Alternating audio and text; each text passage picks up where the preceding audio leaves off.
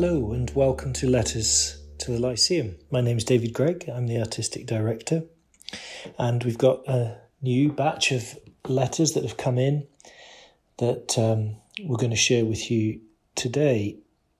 I'm speaking to you at the beginning of August. It's a boiling hot day, and ordinarily at this time of year the city of Edinburgh is full of people. And the Lyceum is full of people coming in and out of shows as part of the Edinburgh International Festival. And it's a time when people from all around the world come into the theatre. It's a time I really have loved since I was a kid, because I would come to the shows in Edinburgh just as an ordinary punter. But ever since I've worked in Scottish theatre, it's been, really the high point of the year, and it's the point at which you get to show your work to the world, and it's also the point at which the world's work comes to you. It's a strange one, seeing the city empty and the theatre empty at this time. However, there is good news too. The Lyceum was the recipient of a grant of £750,000 from the Scottish Government via Creative Scotland as part of a COVID relief fund. And that money is going to be fantastic because it's going to allow us to actually put a programme of work together for the coming months. And some of that work will be online and some of it will be outdoors. And I very much hope that some of it will be inside the theatre, maybe a partial, small-scale opening.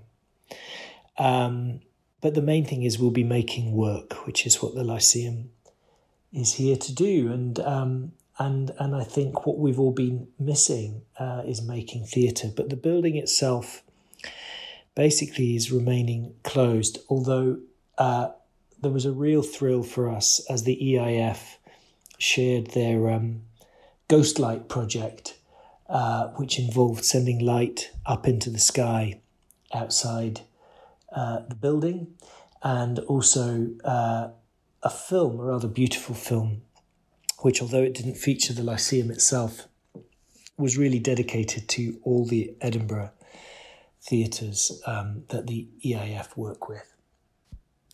And also last night, Nature put on an incredible light show over Edinburgh with lightning and thunderstorm that went on through the night. And was one of the most dramatic things that I've seen in the city for a very long time. So we may be without the theatre, but we're certainly not without drama. And the festival is living up to its reputation as having often the worst rain and weather in Edinburgh. So let's dig into the letters. And we're going to start with a letter from Struan, who's taking a practical approach to the privations of lockdown, and who ends with an appropriate theatrical quote. Dear Lyceum, I am Struan. I am 9 and 10 in September. I live in Leith and was booked into the Lyceum summer school. Lockdown has been an interesting thing for me. I've been missing my friends and family. I've had Zooms with my family once a week and 2 times a week with my friends. I've been cycling a lot and taking up skateboarding. The links is so much quieter, so I can skateboard or run anywhere. There has been many ups and downs in lockdown. I've been trying to keep myself busy with things like dominoes, reading, doing exercise, and generally just playing.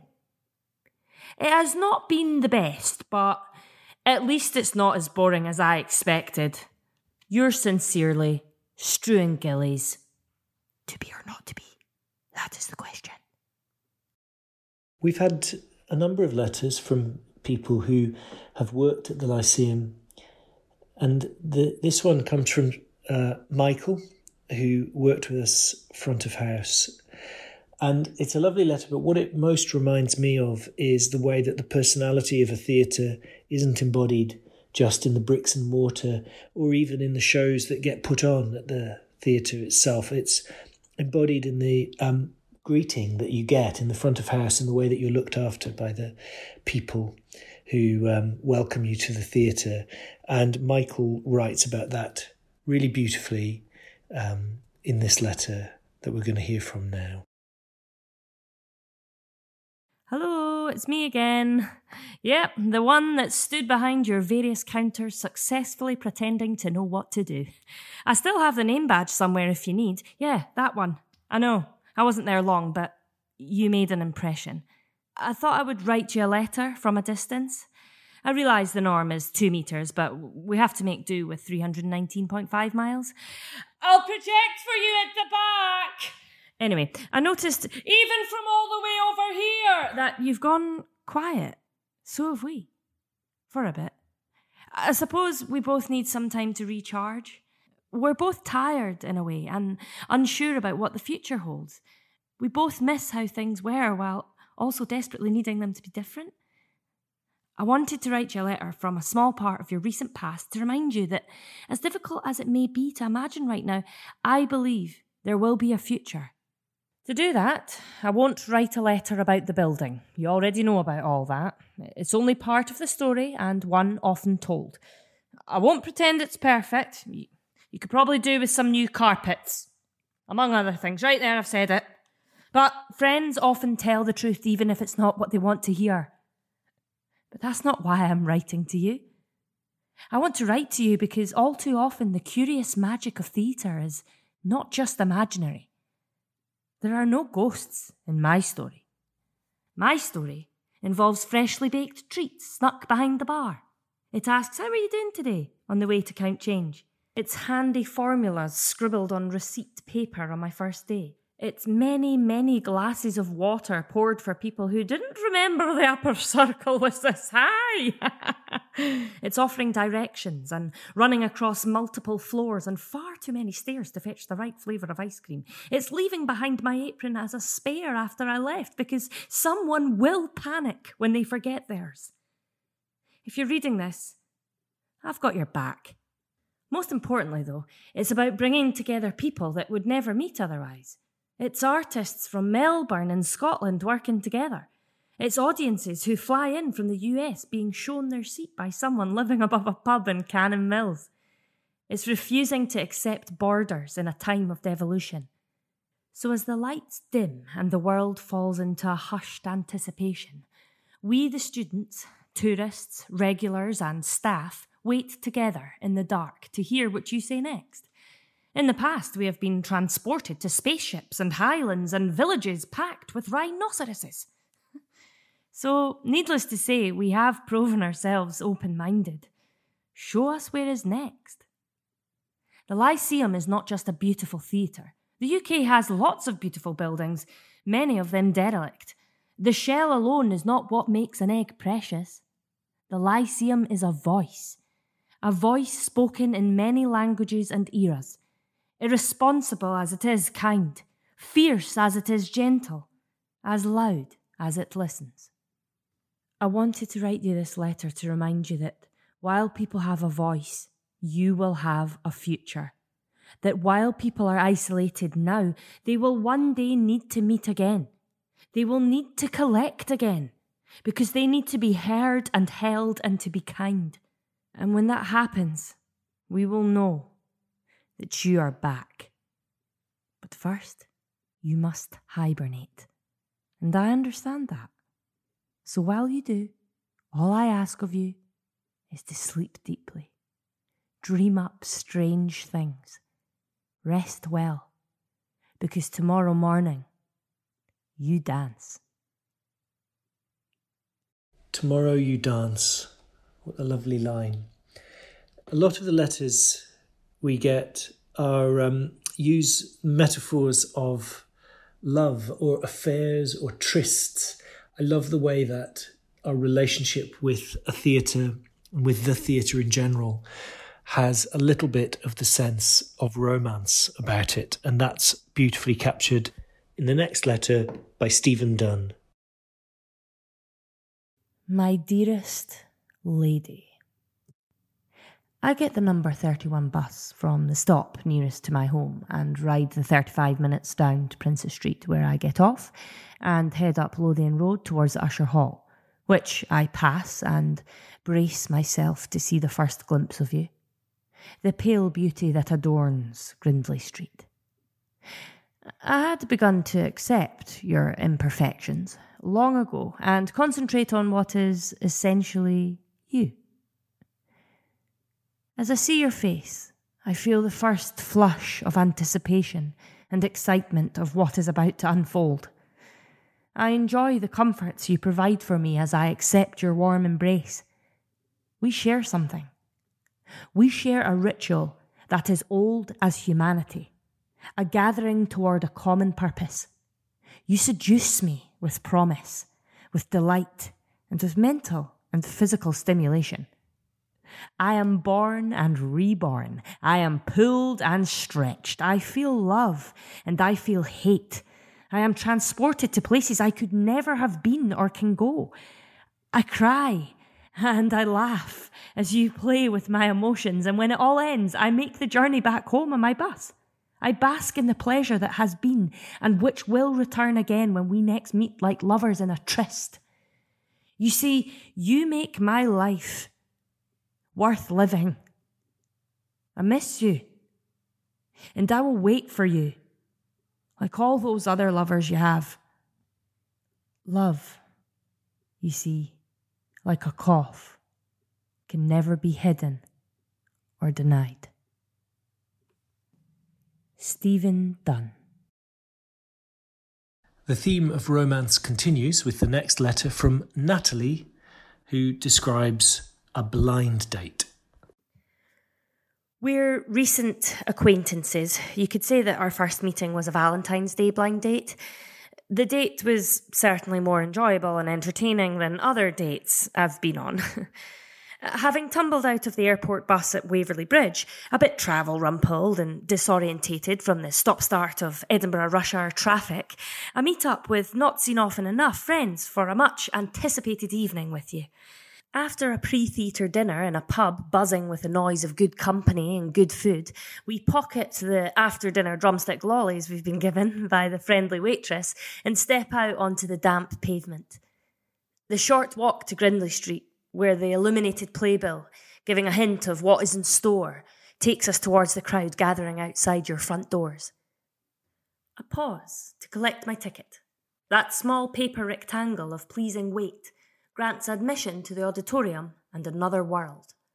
Your plush seats are welcoming, the glint of the proscenium and velvet curtains promising something different from the usual of day-to-day life. I look up, and blimey, I see your ceiling for the first time. The glitter of that chandelier with the light expanding out, illuminating the brilliant blue and gold. What a ceiling! Our fellow audience members chatter amongst themselves, catching up, talking about how their day has gone. Then the show starts. The cast approaching the stage armed with mops and other cleaning tools. We are transported. We laugh. We are moved. We sing along in our heads. I sneak a sideways glance at my friends. They are laughing and captivated, so all is good. At the interval, we have a half-time show debrief whilst tucking into our drumsticks and ice cream. Your house lights dim, and we are transported back to a sort of Regency world. The show ends with a rousing finale. Confetti flying, the audience on their feet applauding, cheering. We file out with everyone, laughing and chatting about the show, and enjoy a few post-show drinks in your bar, with images of past triumphs on the walls and tables. We see the cast emerge, greeting friends and family, chatting with each other. It gets late, and taking a cue from the gilded swans, we step out and into the swirling night air. We say our farewells with a hug and a promise for another weekend visit. Who knew that those hugs would be numbered, eh? And head our separate ways. Not a bad evening, eh? And now, Lyceum, your lights are dimmed, and all within is quiet, resting, waiting. But I'll be ready when you awake to go on a second date with you. Natalie. The Lyceum Christmas Show is a highlight of the year in the theatre, and this last year's Christmas show, Edinburgh Christmas Carol, was our biggest success to date in terms of numbers of people who came through the door. So many of you, I hope, will have seen it and will know Crawford Logan, who played Scrooge. And he's taken time to write to us and in typical style reflects not just on his experience making the show this year, but also on his experiences at the Lyceum going back into the 1970s. Good morning, Lyceum, though I don't know what's good about it. And the sun's shining. Ebenezer Scrooge speaking. Can you hear me? No, of course not. There's nobody in, and you're dark, as I believe the expression is. Though I'm probably still paying for your architectural costumes and bling through my taxes. Bah humbug!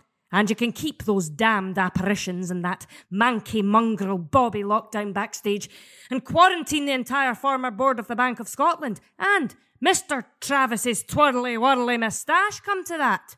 Super spreaders. The lot of them. More humbug. Bah! But wait. Hold.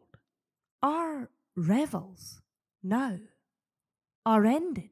Except for meeting one person not in a household in the park without costume and makeup. And these, our actors, were all spirits. So it comes to this, that I was no more than a figment of the feathered imagination of Maestro Cooney. Roger Daltrey sang in Quadrophenia, "Can you see the real me?" Dear Lyceum, I can see in my mind's eye the real you. The real me has just auditioned successfully for my 72nd year. Rehearsals begin on May the 31st. Okay, maybe June the 1st, that's a Monday. It'll be a big 5-star. Joyce. You are now 137. Are we still in a relationship? I ask because as you grow older, unlike me, you seem to become more passing fair with every encounter. Back in the 1970s, I relaxed one evening in the curve of your slightly faded auditorium when, quite suddenly, one of those glass lampshades descended silently from the front of the balcony above. Fortunately, no one died. You were less in demand back then, and attendance was thin. But you were clearly headed for the poorhouse, and there you might have remained. But for the love and foresight of many, here I stop to think of my friend Kenny Ireland, R.I.P., who sewed up the tattered hems, sprayed on the glitter, and gave you the winning smile that now winks slyly at the unsuspecting Grindlay Street passer-by. During an Edinburgh Christmas Carol, I, or rather Scrooge, would wander upstage to join the carolers singing "In the Deep Midwinter," and my heart would miss a beat, but not a line, in turning to see my friends downstage framed, it seemed, on the horizon in your high proscenium arch, and beyond, dimly perceived, a silent throng of watchers. Your embrace is as wide as a coliseum, yet so intimate that the least voice will travel to the edges of your universe. I have played the Spiegel Tent in Melbourne, the Smithsonian in Washington, several dusty West End theatres, darling, an array of variously questionable Scottish village halls, and a former Nazi munitions factory in Hamburg. But my heart will always be yours, dear Lady Lyceum, jewel of our capital city. Nothing is certain, only the certain spring. Crawford. Crawford, continuing the theme of romance there. The next letter is from Linda, who is reflecting on the shared experience of theatre going, the mundane but enjoyable things that we're all missing now that we're unable to experience them. Dear Lyceum, from one who is nearly an old lady to another who is. What I have to say is not an exposition on history of theatre and your very important part in that, but rather a note of appreciation from a friend who misses your usual lively presence. Your memorable performances over the years are too many to mention, but I'm sure you will agree that the local hero was a triumph. Do you think it credible to liken the villagers of Furness and their efforts to get the better of the Happer global giant to your Lyceum family doing their best to deal with this current global pandemic? Once their encounter was over, the phone in that iconic phone box still kept on ringing. Box office phones will still ring and keep on ringing. Perhaps some of us will call to buy the tickets with a bit more appreciation of what you have on offer. It isn't just a particular show, but the whole shared experience of anticipation, transportation to where the performance takes us, and reflecting on the whole event that is sorely missed. And of course, the meeting of acquaintances in the foyer and friends in the bar for a drink or two. Although there has been no opportunity in recent weeks to go to any live performance of anything anywhere, there has been time for imagination to take a dramatic turn. As a lady of a certain age, you are allowed to keep your secrets and to be a bit wild from time to time. I would like to think you have taken this opportunity to encourage your ghost, Ellen Terry, to invite her contemporaries and all the Lyceum ghostly chums who would like to come back to play to the echo of full houses. Imagine the reminiscences as they read their names in the archived programmes. Imagine the best post-show parties in the evening dress and black tie. I bet you can't see who's who through the fog from so many cigarettes and long holders and cigars. What fun! We will never know what went on under the chandelier behind your closed doors in these strange days. Changed days. You have embraced the changes and moved with the times. Less formal, more daring, and willing to continue your drive forward to make what you offer accessible to everyone. To be serious for a moment, Article 27(1) of the International Declaration of Human Rights stating, everyone has the right to fully participate in the cultural life of the community and enjoy the arts, is an acknowledgement of the importance to our well-being of the arts in the wider sense, and to the theatre in particular, because that's your bag. Your brood appears to be untiring in their work to make that a reality. So take pride in this work to make your magic available to those who might not otherwise get the chance. Well, dear lady, while we are still uncertain of what your new normal will be, bring it on, Lyceum. Whether we have to sit 2 seats apart, wear masks, or take any other precaution you must dictate, we will be back for sure. Good luck with the attempts to maintain social distancing in the queue for the ladies' loo. All the best. Linda. The queue for the ladies' loo is a very integral part of the theatre-going experience for just over half of the population. It's astonishing the amount of time in an artistic director's life which is taken up with dealing with issues about loos. That wasn't something that I expected. And how jealous one becomes as an artistic director of more modern buildings where the provision is better. The Lyceum was built in the Victorian times when it seems that, I don't know, either there wasn't women or they didn't go to the theatre, or maybe they didn't go to the loo. But whatever the case was, the provision wasn't good enough. I hope that's something that we'll start to be able to do better as we go forward after all of this COVID crisis into what they call building back better. Perhaps we'll literally be able to build back better. That would be a good thing. The last letter we have is in the form of a poem. Letter from the Old Schoolhouse on Ling. This is a poem that has as its setting the Edinburgh Book Festival. The Edinburgh Book Festival is a place that I really love during August, and it's a place that many of the Lyceum's audience also love and feel at home in those book festival tents, listening to authors. And of course, many of those books that we hear first at the book festival go on to become plays, either at the Lyceum or elsewhere. And we, of course, have been involved with the book festival with our Playing with Books project over the past 3 years as well. It's a shame that that isn't happening this year, but that's something that I'm sure will return. This poem is odd and beautiful and strange. I hope you enjoy it. Letter from the Old Schoolhouse on Ling. Dear Toni Morrison, I don't wish you were here now, facing the Firth of Lorn. Your feet numb, listening for other voices. How did you do anything but be the mother to him? Afterwards, did you tend to yourself? I think of you on the pavement outside the writer's yurt in Edinburgh.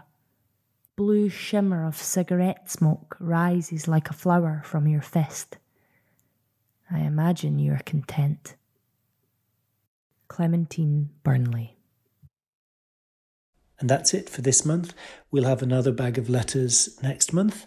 And in the meantime, we'll have commissioned letters going out week by week. Please do send letters in. It keeps us connected to you, the audience. And it's a lovely reminder for everyone of all of the aspects of going to the theatre that we all share. And at the same time, it's also just a way of staying in touch with the audience and having those conversations that we would normally have in the foyer or as we see you coming in and out of the theatre. So it really is important to us, and I'm really grateful for those of you who have written in. And if you haven't, please do so. It would be great to hear from you. It just remains for me to thank this month's letters coming from Struan, Michael, Stephen, Natalie, Crawford, Linda and Clementine. And I'd also like very much to thank Hannah Jarrett Scott for reading the letters. Hannah's an extraordinary, talented actor who's graced the Lyceum stage a number of times, and I'm sure we'll see her again as soon as we're reopened. I'd also like to thank Chris Silver for putting these podcasts together and for coming up with the idea. So that's all from me. Enjoy the rest of August. Imagine the festival going on around you. And I will speak to you again next month with a new bag of letters. Thanks very much. Bye-bye.